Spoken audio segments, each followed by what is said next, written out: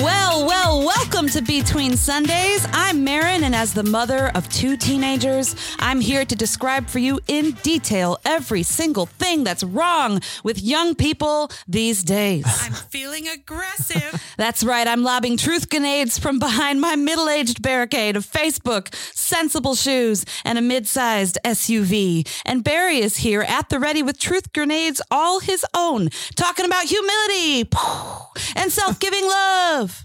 You better rejoice. But before we get to that, now that he is 15 years past the age of adultolescence and 9 years past his peak of strength, please welcome your favorite elder, old graybeard himself, Barry Rodriguez. Good day. Oh, my word. Good day. Maron, that was the longest intro we've ever had. You better rejoice. That was amazing. Maron, that was a piece of artwork. You don't know how much fun I have writing these intros.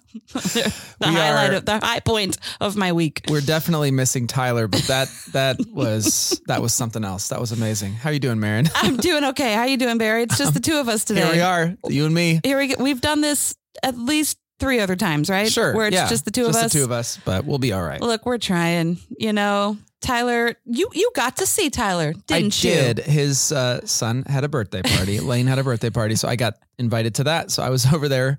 They had like a animal person come and bring a bunch of animals in buckets, or I guess they were in like Tupperwares. I don't know. Like they kept pulling out. Hannah, It was like an exotic animal. Person. They had like a Tiger everything King? from yes, it was like a Tiger King, mini Tiger King. They had like everything from tarantula to a chinchilla to a giant, massive snake the size of the room. It was pretty crazy. Wow. Yeah. So all the kids were freaking out, touching all the animals, and wow. Yeah, it was pretty fun. I've been to one other such party, and I think it was for like somebody's 40th or something. But like his wife. That's what Olivia was saying. She's like, I don't know why this has to just be for kids. I feel like adults would actually really, if it was like educational and so anyway. Yeah. Well, you've got a birthday coming up. Yeah, I do. Big 39. Don't That's hold the year back. of animal parties. Yeah. Just keep the bunnies away from the snake, I guess. Anyway, he seemed to be doing well. He's got a new haircut. He seemed very relaxed. He said he's finally, Tyler, what are we about 1/3 of the way through the sabbatical? He says he's finally kind of getting used to the new sort of temporary reality. He's starting to go and get some work done, and he's doing some classes, like work as in like he's studying some stuff. He's doing a little bit of art, some writing. So he seems to be enjoying himself from what I hear. I cannot believe we're 1/3 of the way through already. Yeah. That seems like it's flying a lot. And I blinked. Yeah. Wow. Yeah. That's how January goes. So anyway, so he seems to be doing all right. Friends of the pod, if you're worried about him, he's fine. He's fine. And he'll be fine. It's us that you should be worried about, because we're having to do 2 more months of Between Sundays without Tyler, without his firm and steady guidance. I messed up the intro like 3 times. Yeah. I went to hit the intro music on this machine, and instead I hit split hooves. That's how, it's not actually the intro to this pod. Actually began this podcast. Anyway, what else is new with you? What's new with me? Oh shoot, I'm gonna pull a Maron and say I don't know what else is new. I've been kind of hanging out. We have some new foster rabbits in the house, and one of them is very cute. His name's Mango.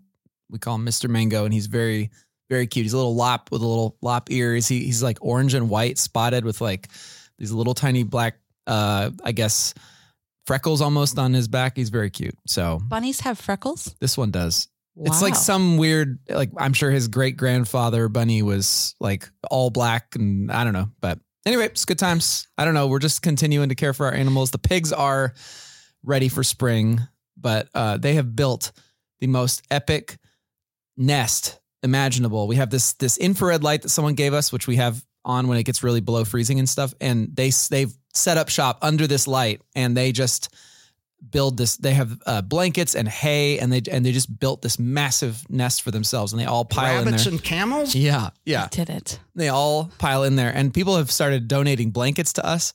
So we keep giving them new blankets here and there, and they just add it to the pile. So it's really, really cute watching them like in the giant pile. And they're all like, some of them are completely under the hay, and you just see like a little bit of, it's very cute. So that's it. But I'm ready for the below freezing temperatures to be over. Cause I'll tell you, getting up in the morning. Oh my goodness. While the coffee is brewing, I get up. When do you get up in the morning? Oh, I don't get up that early, but like on a normal weekday, like 6:30 maybe. That's early.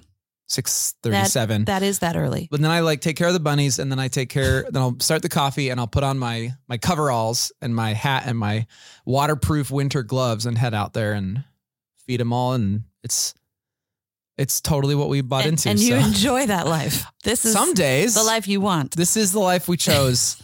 I don't know that I always enjoy it, but with the right, I don't know. It's not terrible. It's fine. It's fine. And it will be spring soon, and it'll be so much more pleasant. So yeah, it's fine. How are you, Maron? That's I got nothing new to share. That's about it. What about you? What's going on in your world? What is going on in our world? Let's see. I mentioned the 2 teenagers in the opening. Jaden wanted for his 18th birthday now. He wanted to do like an ancestry thing. Interesting. Like he wanted to know the things, which I could have told him. And I did tell him many of the things. But he like, didn't trust you. You know, grandpa was Mexican and, you know, your other granddad was African-American, but he wanted more specifics than that. So we let him take the test for his 18th birthday. He got his results 2 weeks ago and didn't tell us. What? He didn't tell us. I don't know why. Probably because he's an 18-year-old boy. He's just in the fog. And he just comes and goes. And that's how I see him, as like this blur past my eyes. But no, he finally told us. He actually sent us a link to what they are. And it's some of what we expected. My husband's Norwegian. Yeah. So Jaden's got 23. I was just about to make a joke of him like heading out the door saying, "By the way, Mom, I'm Norwegian." He is Norwegian. That's crazy. But that's the part we Should've knew. said it. We knew that. Yeah. I guess it was cooler for me because, again, I know that I'm African-American, but like a lot of African-Americans, I couldn't have told you what country or what region nation or region or anything like that. But turns out we're Nigerian. Really? We just found that out. Wow. Amazing. This weekend. That's really cool. So now it's like all we can say as we walk about our house. Absolutely everything has to do with, it's because we're Nigerian. Everything that we say has to do with that. But I mean, it's just been super fun. That's cool. The kids are now, I guess, more interested in even things pertaining to history now that they know and have like some idea of geographically where our ancestors came from. And it's exciting and it's cool to watch them get into stuff like that. That's really cool. Ours was a little scandalous when we got it. My sister and I took it. It was like a Christmas present a year or two ago. And it said our Spanish heritage, like the actual, we literally know the village my great grandfather came from, but it only was like 5% Spanish. We're like, that can't, unless they came from another part of Europe and settled there. Yeah. But like, there's no family history of that. I mean, their last name is Rodriguez. So yeah, there's that. I don't know. It's very confusing. So who knows? Who knows? Maybe. Yeah. Ours says Indigenous Americas, Mexico. Oh, which is cool. Cause like, I know exactly who that is. And even just that kind of makes you smile like, oh, that's my Grandpa Garcia. He's right there. You know? Yeah. Somehow they could tell that through your spit. Well, super cool. It's through the DNA in your spit, but yes. They see my grandpa in my son's saliva. That's super cool. That's really interesting. Yeah. I did read somewhere though that like South America is tremendously more difficult to identify because many of them will have African heritage from coming over and settling or being enslaved or whatever. Yeah. That like if you're Argentinian, it might not show up that you are or your family is like from Argentina. It might show up that you're from Europe, the Ivory Africa, Coast or something like that. Yeah. Right. Yeah. Yeah. That's interesting. It's really fascinating. Yeah. And we're just getting started on this genealogy journey. That's really cool. And for another like $49.99 a month, you can find out other people who are actually related to you. Yeah, but sure. It's like, do I want to spend so much money to know that? But yeah, you could. Yeah. It's always an option. That's the buzz. That's interesting. That's the buzz in our really home. Cool. Yeah. Wow. Well, you gave the message this week. I sure did. Let's just get into it. I don't know. There's not much else to share. Well, we're having this intergenerational discussion about teenagers and parents and bunnies. Yeah. Let's just keep going. Let's keep going with that. Yeah. Would you give us... can I ask you though? I don't know how much we talked about this. No. How have rehearsals been going with Little Mermaid for you? Oh, so fun. Yeah. Honestly. honestly, from my personal perspective, I don't have like a big role in this musical, which is actually super great. Yeah. I am dancing alongside my daughter. One of my bass players from the worship team is in the musical. So it's just kind of cool even to get to hang out with some of my worship team folks outside of the context of Thursday night rehearsal or Sunday service. We're just hanging out in the lobby for hours on end and doing ridiculous things that we wouldn't normally do together, like dance. So it's been a lot of fun. Amy says it a lot. Typically we do these productions in the fall. Yeah. This is our first time attempting to do one in the winter. In the last, right? If I understand. In the final, which I think will be nice to give our people, like we've already sold over 3,000 tickets from what I understand. Yeah. I think our people are excited to not be pent up in the winter time. And I think that makes sense. But Pulling when off it is 9 degrees out and you've got to drive to rehearsal and all you want to do is be at home under your brand new king size electric blanket. Oh my That goodness. has changed my life. Wow. Changed my whole life. Wow. It can be hard to get to rehearsal, but once you're there, I'm always surprised at how quickly the time flies. Sure. Yeah. You're engaging in different conversations as you rehearse, lots of laughter. You're sweating because you're dancing and dancing is hard. Yeah. Trying to now combine the singing with the dancing. I'm once again reminded of how impossible that is. It's impossible. I can't hold the note for as long as they're wanting me to hold the note because I can't breathe because I'm dancing. Well, as crazy as it is to say this, I remember that because I was in show choir in high school and I remember getting to the end of a song and everyone's like trying to hold your jazz hands and you're just, gasping for air. So, that's cool. I'm glad to hear that. Liv is in the show as well, and she's having the time of her life. And it's the first time she's ever done this. You did Mary Poppins last time, whenever that was. Yeah. How does this compare? It's a little less intensive, I think, from a chorus perspective. I feel like Mary Poppins had big numbers in Act 1 and Act 2. And I think that kind of makes sense for the setting. There's Jolly Holiday and, you're waltzing through the park and things like that. From a chorus perspective, I don't think there are quite as many all cast numbers. Sure. There are more songs like what Olivia is in, like an ensemble piece and then a different ensemble piece and a different ensemble piece. And they're super cool.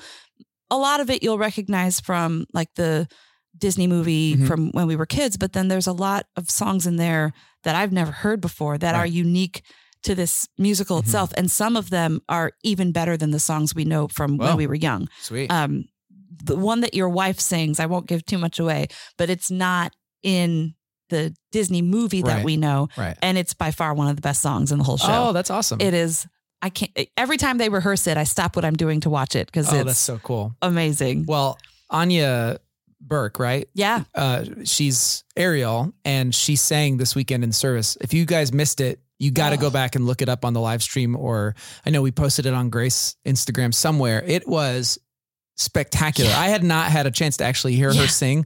And I was like wiping away tears at the end. And I was like, well, okay, this is going to be incredible. So absolutely. I think we sold 2,000 tickets just on Sunday after people heard it. So it's going to be amazing. Yeah, you can still check that out on YouTube. It's really, her voice is just captivating. Totally. So it's not too late to get tickets. gracechurch.us/theater.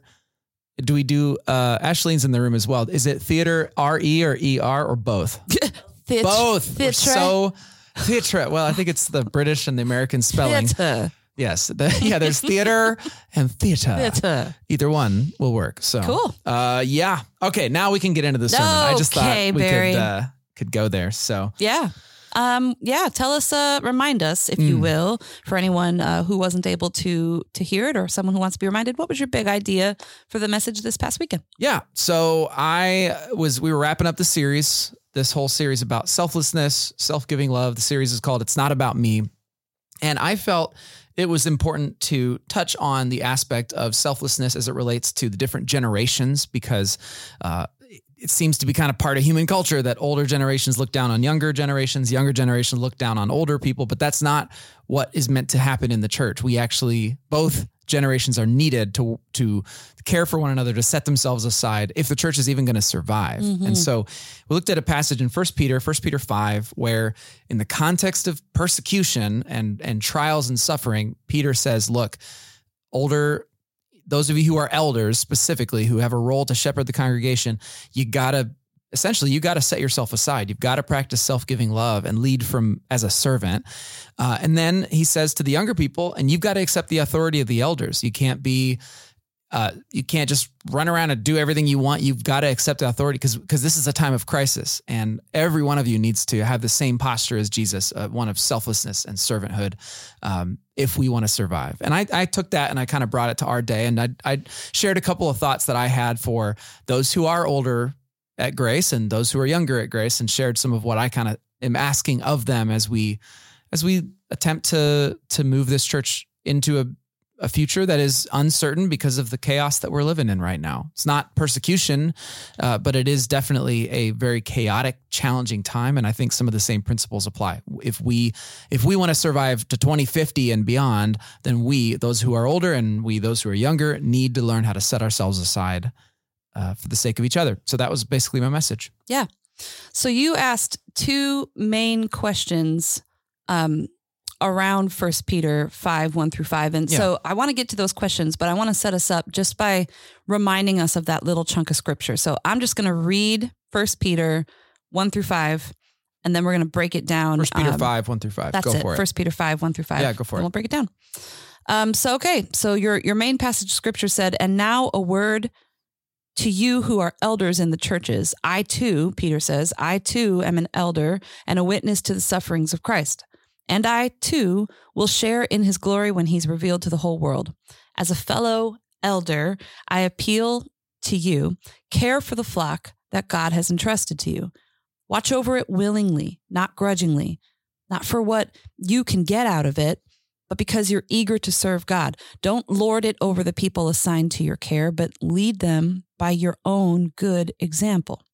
And when the great shepherd appears, you'll receive a crown of never-ending glory and honor.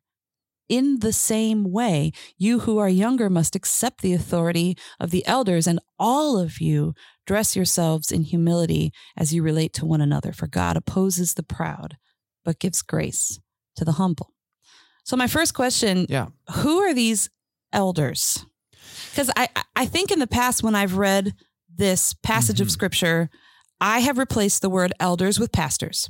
And I've assigned this to church clergy specifically. Sure. You elders, I'm a fellow elder. Yeah. We're supposed to, care for the flock. Pastors care for the flock. Yeah. But I think you were setting the tone of, okay, this isn't just those who are church clergymen, but really this is all of us who would be in that older generation. Perhaps. So I don't think specifically he's talking to all older people. He is talking specifically about a role. However, in our sort of modern Western experience of church, an elder or a pastor is only a small portion of the actual congregation. Like at Grace, we've got 7 pastors, 9 lay elders, and we're supposed to be shepherding thousands of people. That's not what it would have looked like in the ancient world. Most likely, there would have been house churches all around, and maybe in a region they would have had one overseer that would be kind of the bishop, or so to speak, that would be over all of the different house churches. But most of those house churches would be small communities, maybe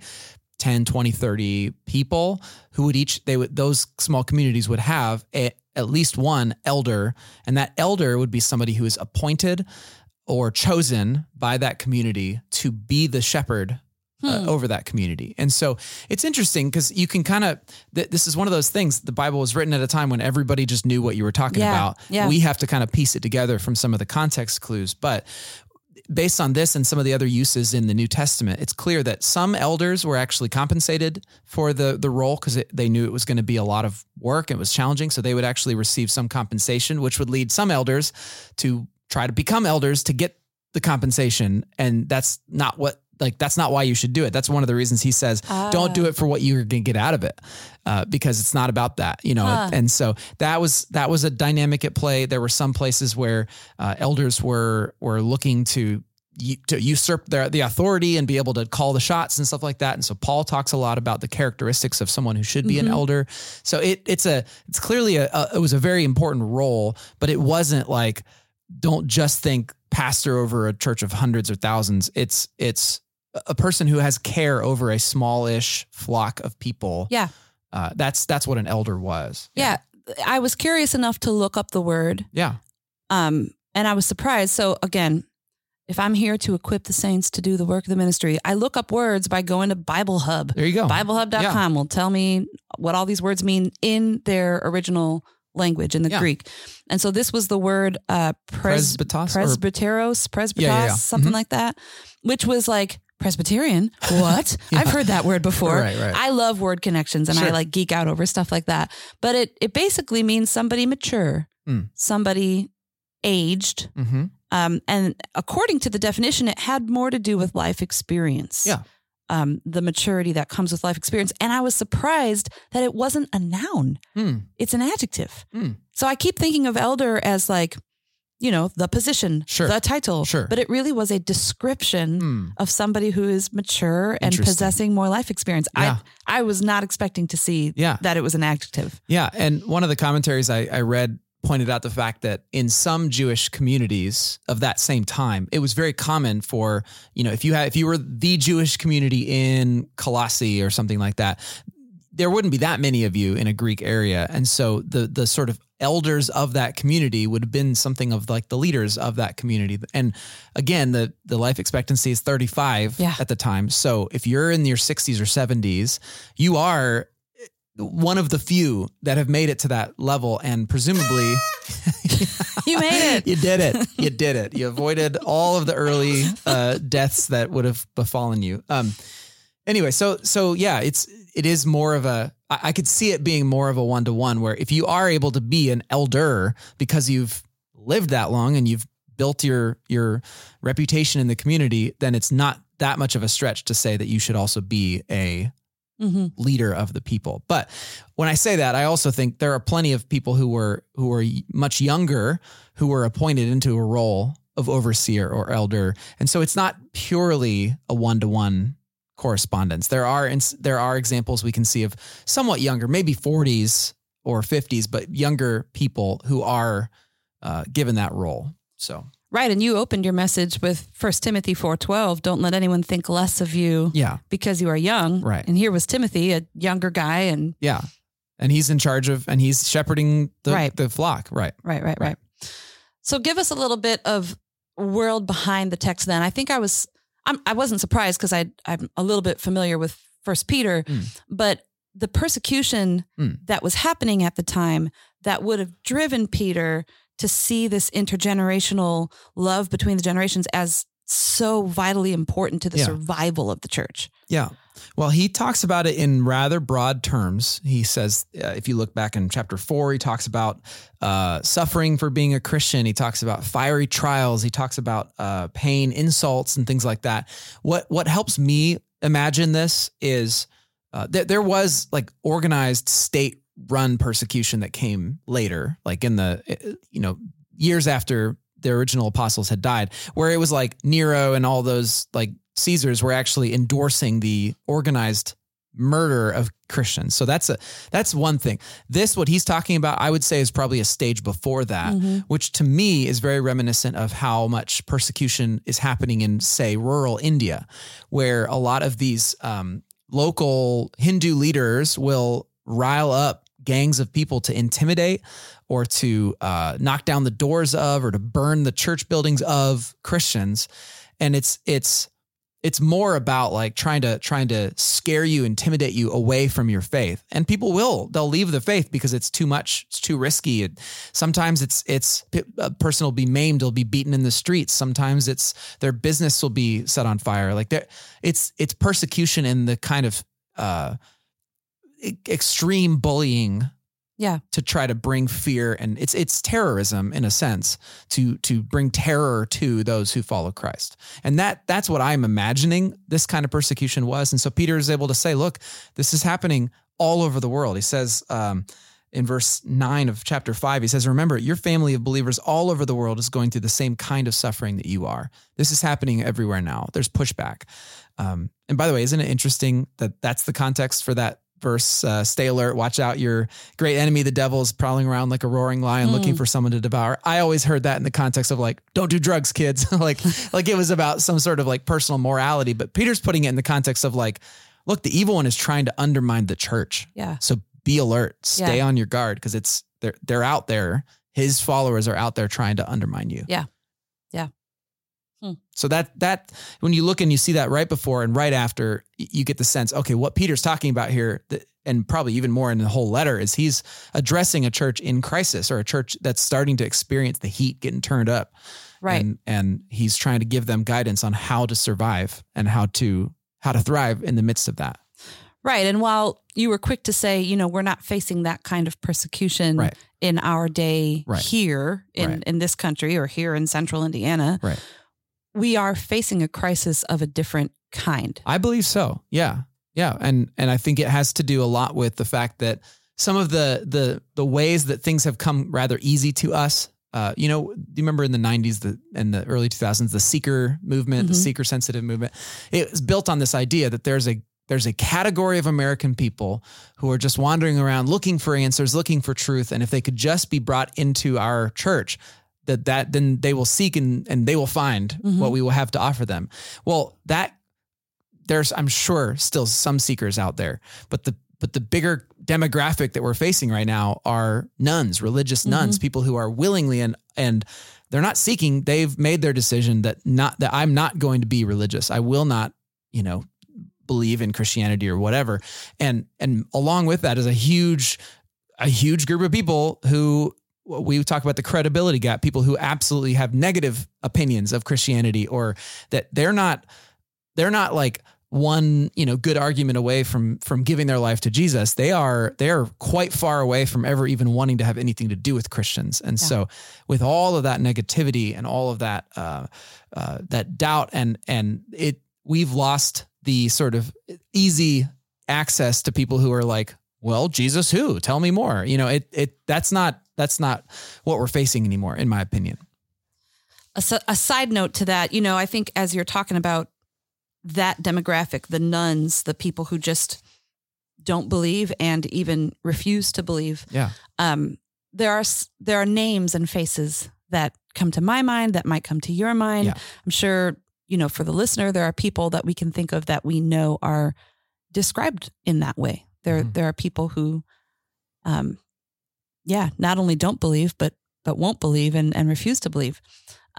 My husband told me on Sunday he bought 4 tickets to The Little Mermaid for his friend that fits that description. My husband is the least likely to ever voluntarily go to a theater production of any kind unless his wife and daughter are both somehow featured in it. Both. It has to be both, right? But his friends' little girls are really interested in theater and acting, and he knows that they will love this production of ours. And so again, just kind of bringing it back to even what we talked about 20 minutes ago, one of the reasons we do events like this is as an invitational event. A friend who probably would not take Jed up at the offer of visiting church on the weekend is somehow going to encounter Jesus, even if it's through the smile and the handshake of one of us, in attendance. Yeah. How cool. Anyway. Yeah. That you just reminded me of that story, just talking about the nuns. Absolutely. And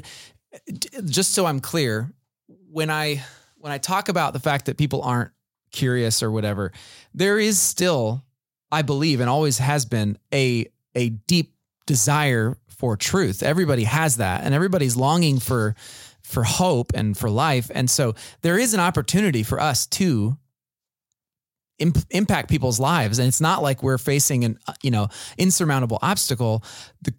The question though is whether we are helping to close that credibility gap, or whether we are perpetuating some of the things that cause them to not want to be a part of the church at all. And if we are just as divided along generational lines as everybody else, that's one more reason why what we have to offer really isn't much of anything to Absolutely. people, right? So that's part of why I agree with Peter that this is actually a pretty fundamental thing we have to figure out. And it's indicated in the decline of church attendance nationwide. We've talked before on this podcast about different Pew Research studies and things like that. This one came from Lifeway Research. The average U.S. congregation gathers in a building that seats around 200, but only 65 attend the median church each week. This means that half of all churches have fewer than 65 people in their weekly worship service. Sure. And that has dropped drastically in the last 20 years. In the year 2000, the average church congregation was 137. Wow. And now it's 65. When you use words like crisis, I don't think that you're being hyperbolic. I think sometimes, again, depending on where you live, and maybe you go to a big church that's packed full of people and you think everything's fine. But when you look at what's happening nationwide, the church is absolutely in crisis. Absolutely. Where I come from, in Chicago, I would say most congregations that I was in close connection with had fewer than 65 people. Fewer than. We were running maybe 40 on a good week. Yeah. And some of these congregational changes that I saw, again, these weren't like large non-denominational churches. Let's take my kids' Lutheran school, for example.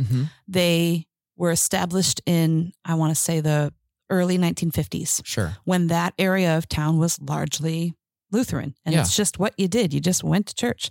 Well, smash cut to like 2010, 2012, when my kids were kind of going through that school system, the neighborhood had changed completely.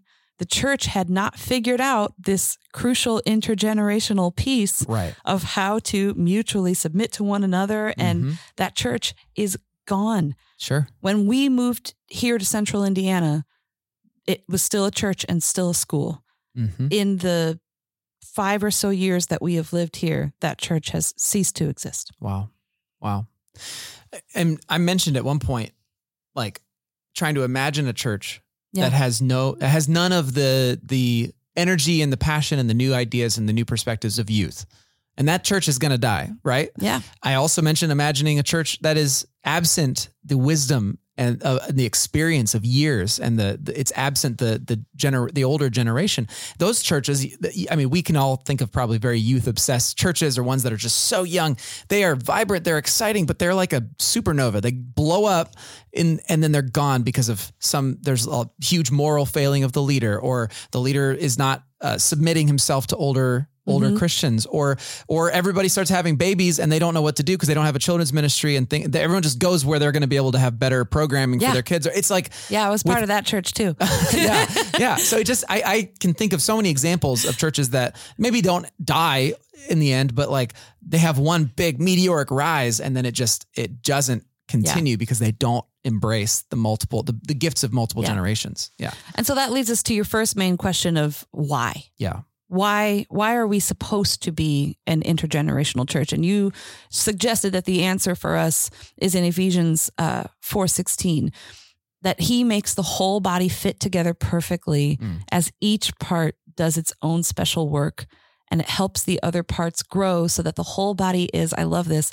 healthy and growing and full of love. That's right. And you said, don't we want Grace Church to be healthy and growing and full of love? Yeah. Absolutely. Yeah. Absolutely. Yeah. So, and that applies to all aspects of diversity, intercultural, intergenerational, all of it. Yeah. All of that is part of what it means to be the kingdom of God. But in this particular case, I'm convinced that a church that is only focused on an older generation will calcify and lose its impact. A church that is only focused on the younger generation will drift and will miss the mark of what it means to be the church of Christ. They need the wisdom, and those who are older need the energy. And again, I'm oversimplifying. Of course, there's energy with people who are older, and there can be great wisdom in those who are younger. It's just there is something about human experience that shifts what you are able to offer at different points in your journey in your life. Absolutely. And again, I've seen it all over the place, maybe more so because of where I had lived before.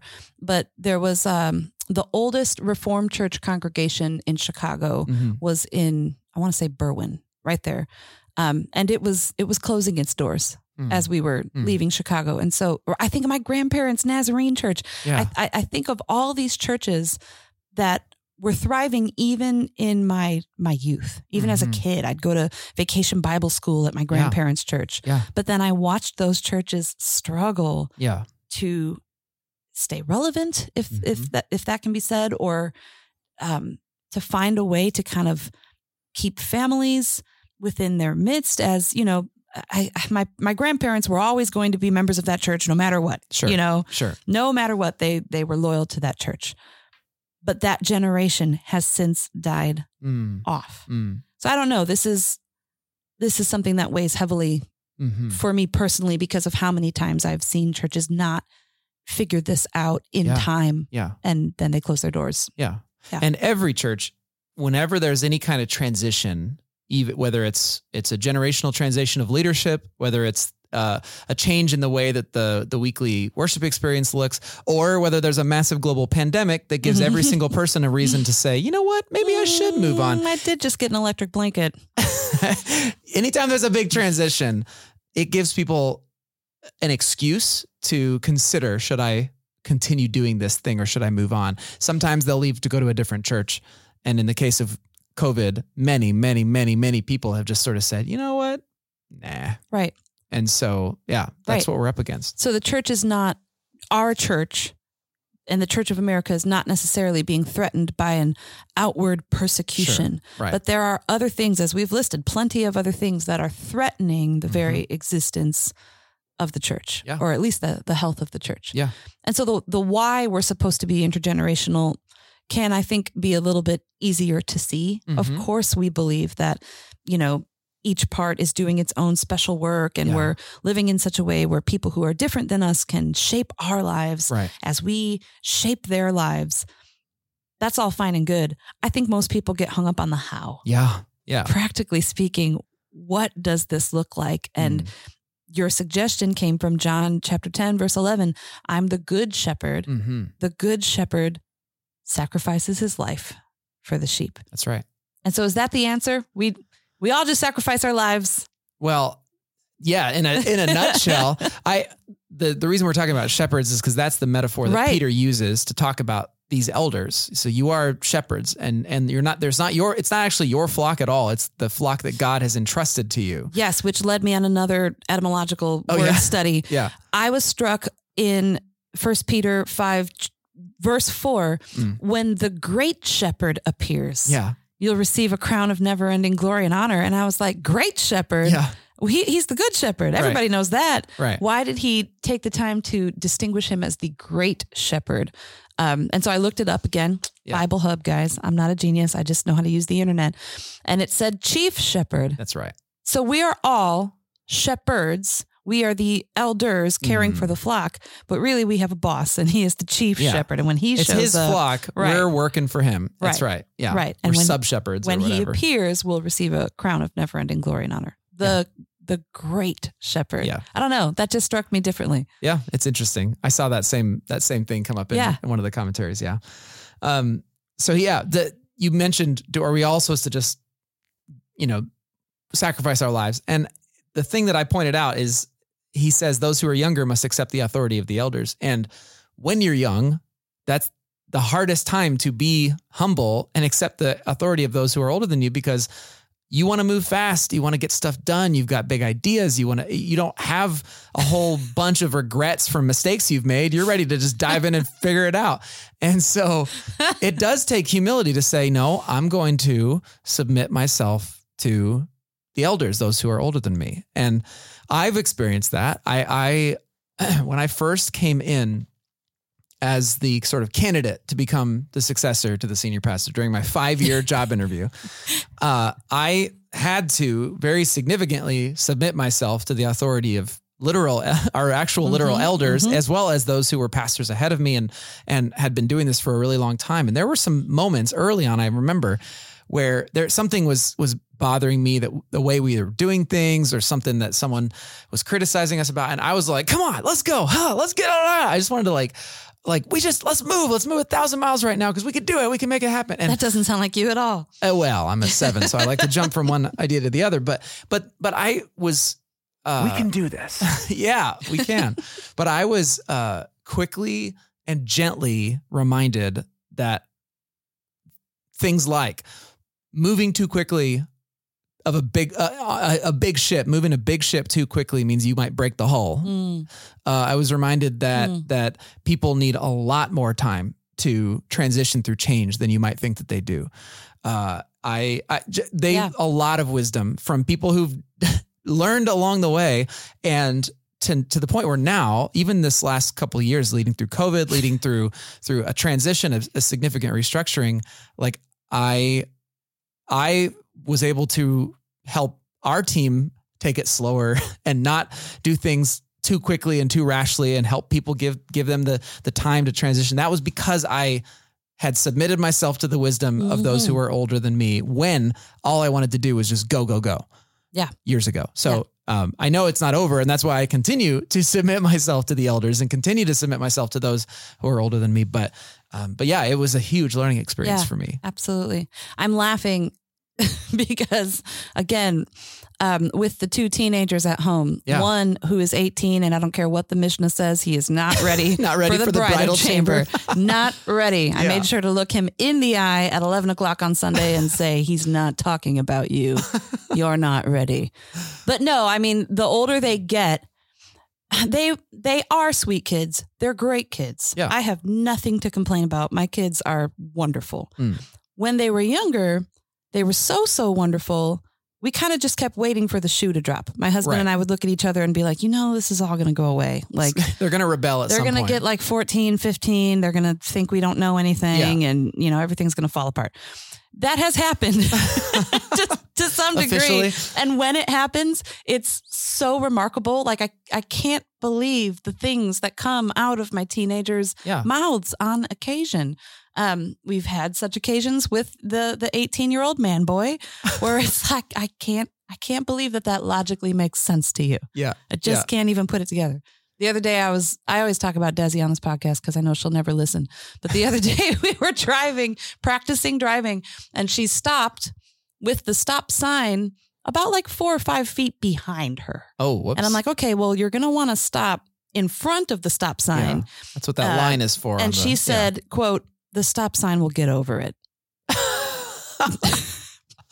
That's amazing. It's amazing. It's amazing. I said, when you get pulled over and the officer comes to your driver's side window and you say, officer, the stoplight will be fine. All right. It'll get over it. It'll get over it. Yeah. That's what we're talking about here.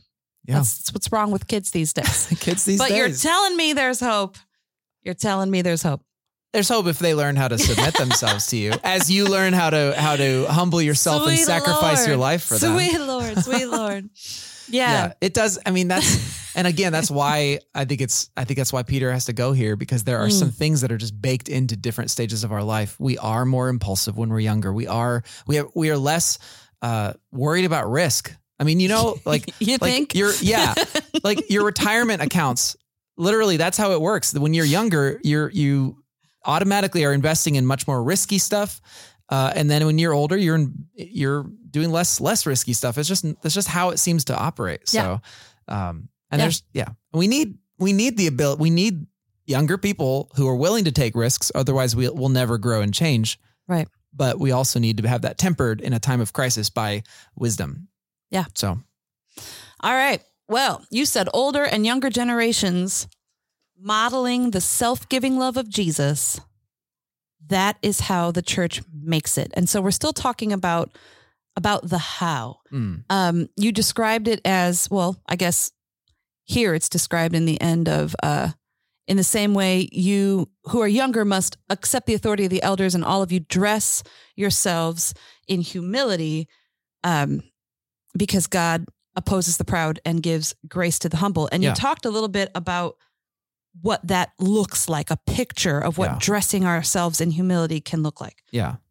And are you looking for a sound clip? I'm so slow.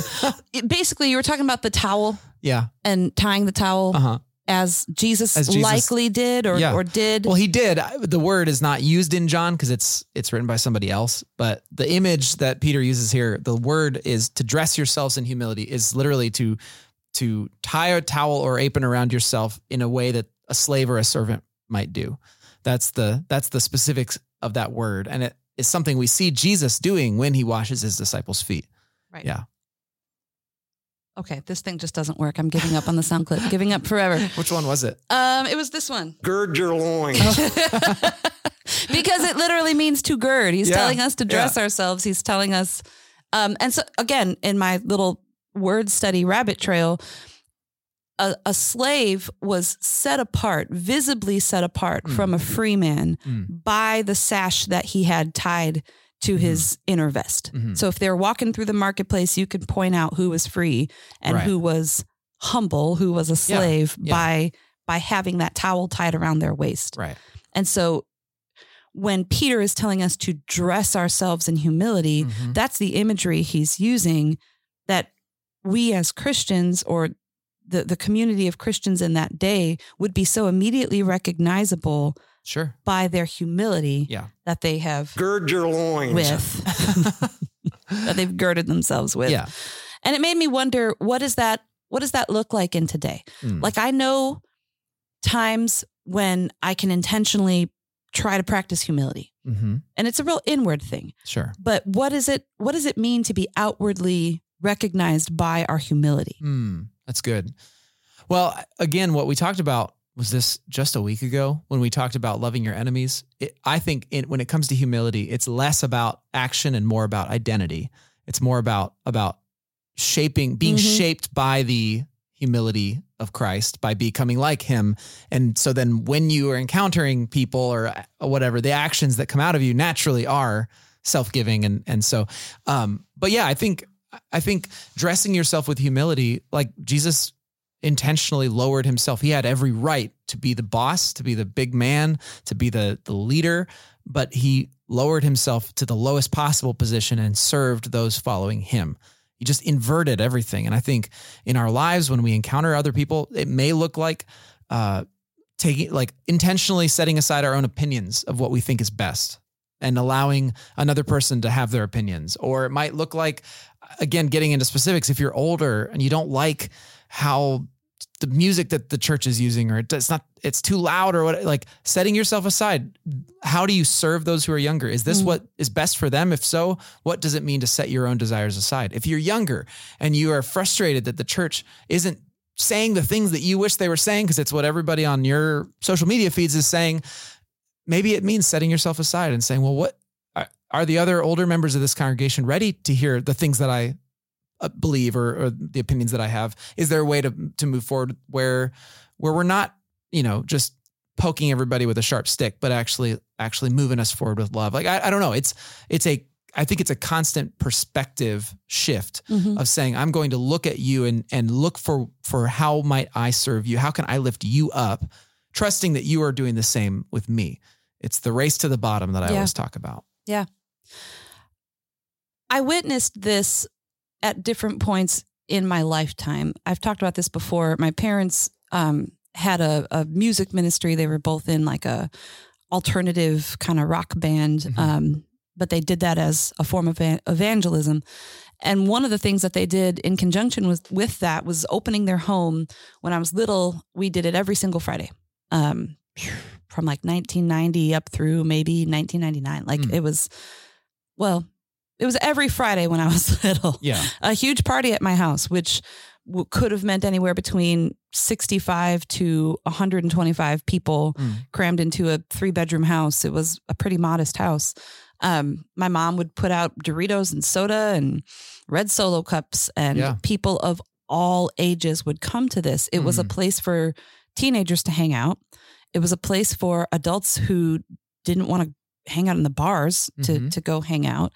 And as this thing went on for a few decades, I watched some generations come and go, which was also very interesting. When I was a little kid, it was my parents' friends. Yeah. When I was in high school, it became my friends, but my parents' friends would still come. And then when I was out of high school and kind of into college age, it became my sister's friends, but my friends would still go, and I would still go, and my parents' friends would still go. And so over time, it became this intergenerational hangout night Yeah. And there'd be clusters of people talking in the kitchen and talking in the den and talking in the living room and talking in the basement. And it was just this very organic way for, well, I guess I wouldn't have identified it then as, oh, I'm looking at intergenerational community. Yeah, Isn't this fascinating? Right. But I for sure was. And even as of last night, my husband and I were talking about what that meant and how could we develop something like that. I think as our kids, my son will graduate high school this year. Mm-hmm. He plans to go to college locally. Mm. As we have young adults in our family very soon, what will community look like for them? And how can we play a role in that? So again, this is just things that we think about quite a bit. And you mentioned a few different ways that we are seeing that happen here at Grace. You mentioned the Care Center. You mentioned worship arts. Yeah, the musical. Yeah, cast. The musical. Mm-hmm. Absolutely. I wonder, where do you see that we have room to grow in this? Well, I think we're doing well when it comes to service opportunities. Our serving teams are generally more intergenerational. It's great. You know, we've got some awesome adults who are leading small groups for high school students and middle schoolers and kids. And that's great. That kind of service oriented thing is awesome.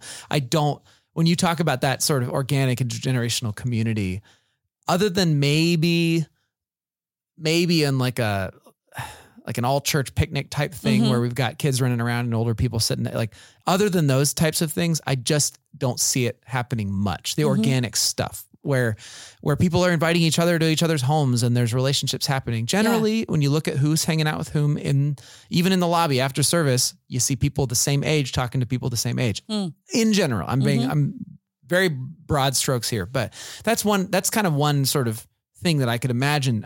When you talk about it, I'm like, man, that would be awesome if that started to happen here. Yeah. And it's interesting because I wouldn't have made the distinction, but you're right. We see it in our serving teams, but this thing that was happening at my house the whole time I was growing up, there was no service element to it. Right. It was just people who needed a place to hang out and liked hanging out with each other. And yeah, that's really interesting. Yeah. Now when we do Rooted, which is our 10-week sort of small group intensive experience, we do intentionally try to form intergenerational groups. We've moved away from trying to put all the young families together and all the people in their 60s together. We try to have them be more. So that's another example, but that's, I mean, a lot of people have already gone through Rooted and so that's not necessarily something that everybody wants to do. So yeah, we've got some room to grow. I did also give two kind of big, very sort of large scale calls to the different generations. So we could talk about that. I spoke to those who are older and I let everybody, when you heard those two, did you have a group, Maron, that you thought I'm in that group? Listen, I am squarely in the middle of the road. Yeah, I me know too. Where my feet are planted. It's I mean, I'm pretty young for having teenage kids. Yes. So I will put myself in the older camp because a few gray hairs have popped up as of late and I do get frustrated at the youth of today. So I will put myself in the older generation camp. Yeah. But I'm not silly enough to think that I've got like all this age and wisdom. Sure. I'm definitely. That's exactly how I felt. Yeah. And that's why when I was talking to both groups, I decided to speak from the opposite group. As to the older generation, I spoke as someone from the younger generation. To the youngers, I spoke as an elder, because I am not on that. I'm not much on TikTok. Old graybeard himself. Old graybeard. Yeah. I do. Have you noticed how much gray is coming in? Genuinely, I'm like, wow, it's happening fast.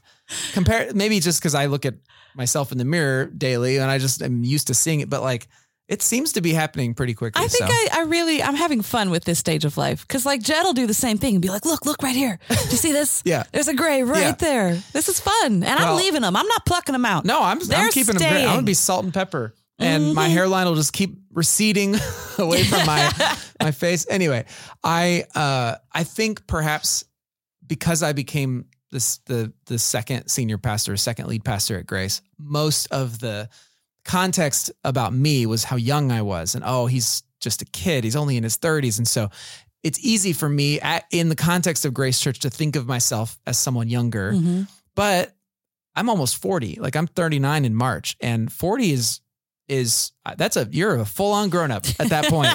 So in some ways I look at all the people who are so much younger than me and I think, oh yeah.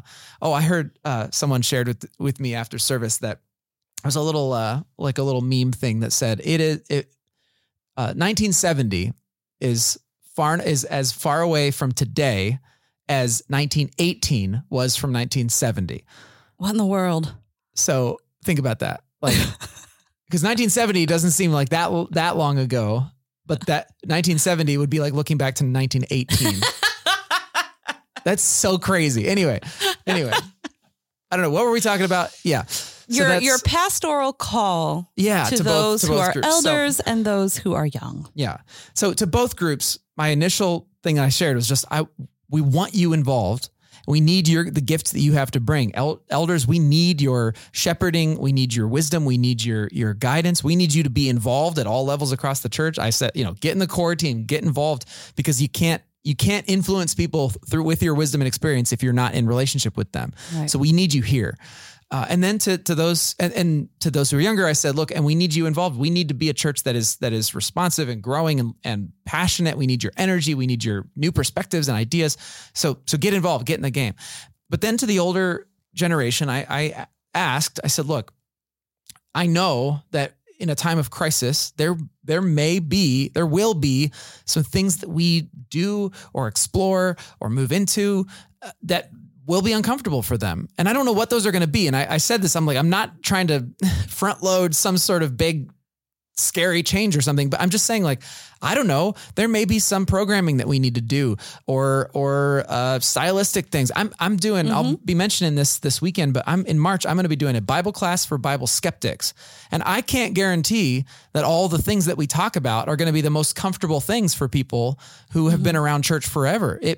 Because we're going to talk about some really hard, difficult topics. That's part of what needs to happen to reach a younger generation who are very skeptical. So that may be an example. So I said, look, we need your wisdom and we need your humility. Will you lead like the shepherds that Peter is calling them to be? Will you lead by setting yourself aside, by lifting up those who are younger and offering your wisdom, not by lording it over, but by lifting up? Right. We need your grace. Grace. That was the word. What did I say? You said humility, but it's both. That humility is for the young people. Grace is for the old people, but it is all for everybody. Thank you, Maron. Yes, we need your grace as we do our best to navigate uncharted territory. To the younger people, I flipped it around and I basically said, look, essentially, like, you gotta have some humility. You gotta be okay with the fact that we're not going to move as fast as you want us to move. We are not always going to jump into everything that you think we should be jumping into. Like, trying to say, look, you need to accept that there may be some wisdom by some of the older generation that you don't inherently have, because you haven't lived life. You haven't experienced everything. You don't know as much as you think you know, as Aristotle said or whatever, at the beginning of my message. So all that to say, I asked them, would you bring us your energy in your life, but would you also bring us your humility? Would you be willing to in this season to humble yourselves as the older generation is supporting you? Would you lower yourselves and support them? Yeah. And together we can be a strong, healthy, and full of love church that we want to be. So that was the ask. And I did, you probably want to talk about the barricades.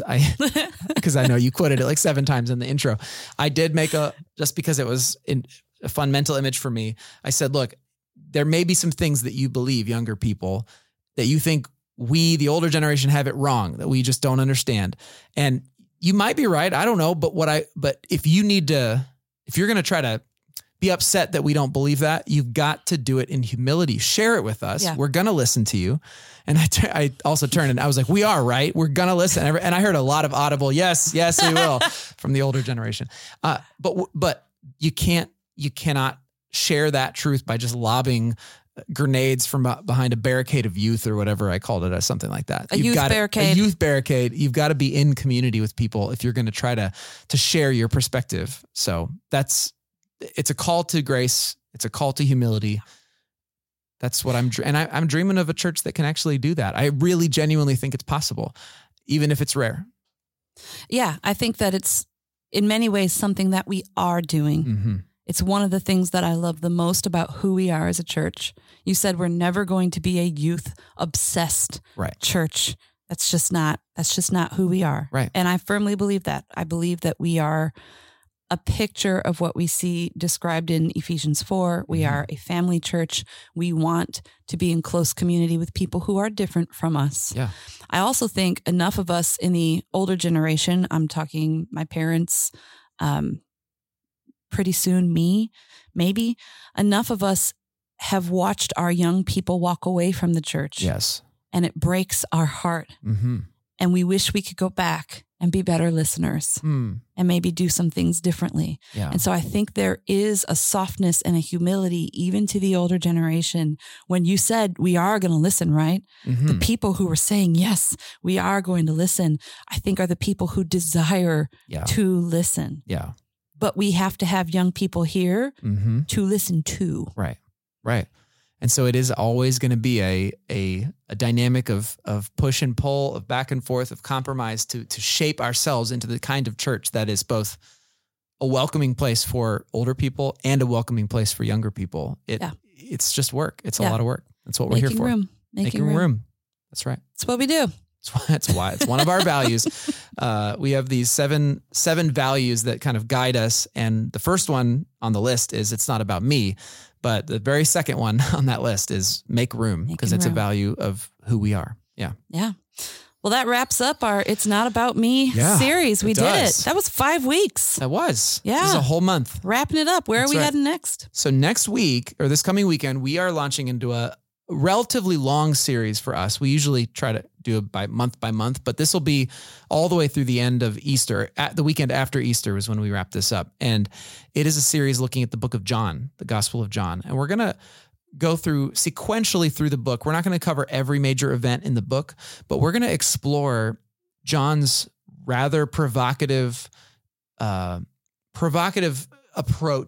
to talking about Jesus. He really paints things in very stark terms. It's black and white, it's light and dark, it's in or out, it's belief, it's doubt. It's like he puts things in really, really stark terms, and he's essentially shoving it in the reader's face saying, so is it true? And forcing us as the readers to ask ourselves, is it true? Do I believe this? And so I think it's going to be interesting. It's going to be really good. And we'll look at that in a bunch of different ways. And I'm hopeful that I'll speak personally, and I'll probably talk about this weekend.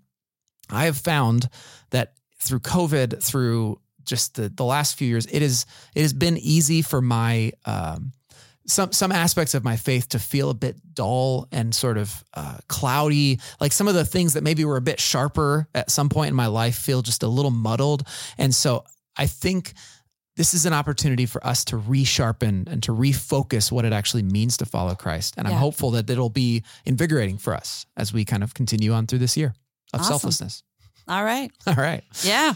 And get ready, because I think, this Sunday, we haven't really announced it broadly, but it's going to be kind of a youth takeover weekend from a worship perspective. Oh, I didn't realize that. So they're coming off of their youth retreat. Yeah. Friday and Saturday, and it's kind of going to culminate with a big youth-led worship team featuring some middle-aged woman, all the youth, and me. You'll do great. Yeah. You've got that youthful glow, I'm sure. If it's a little loud, I better just set yourself aside. I better look up some more relevant TikTok references if there's going to be kids listening. So. I was at a thrift store with Desi yesterday, and I found a TikTok sweatshirt, and I said, should I wear this for Youth Takeover Sunday? She said, I will never look at you again if you wear that sweatshirt. No surprise. No surprise. But yeah, I'm looking forward to it. So hope to see you this weekend. Yeah.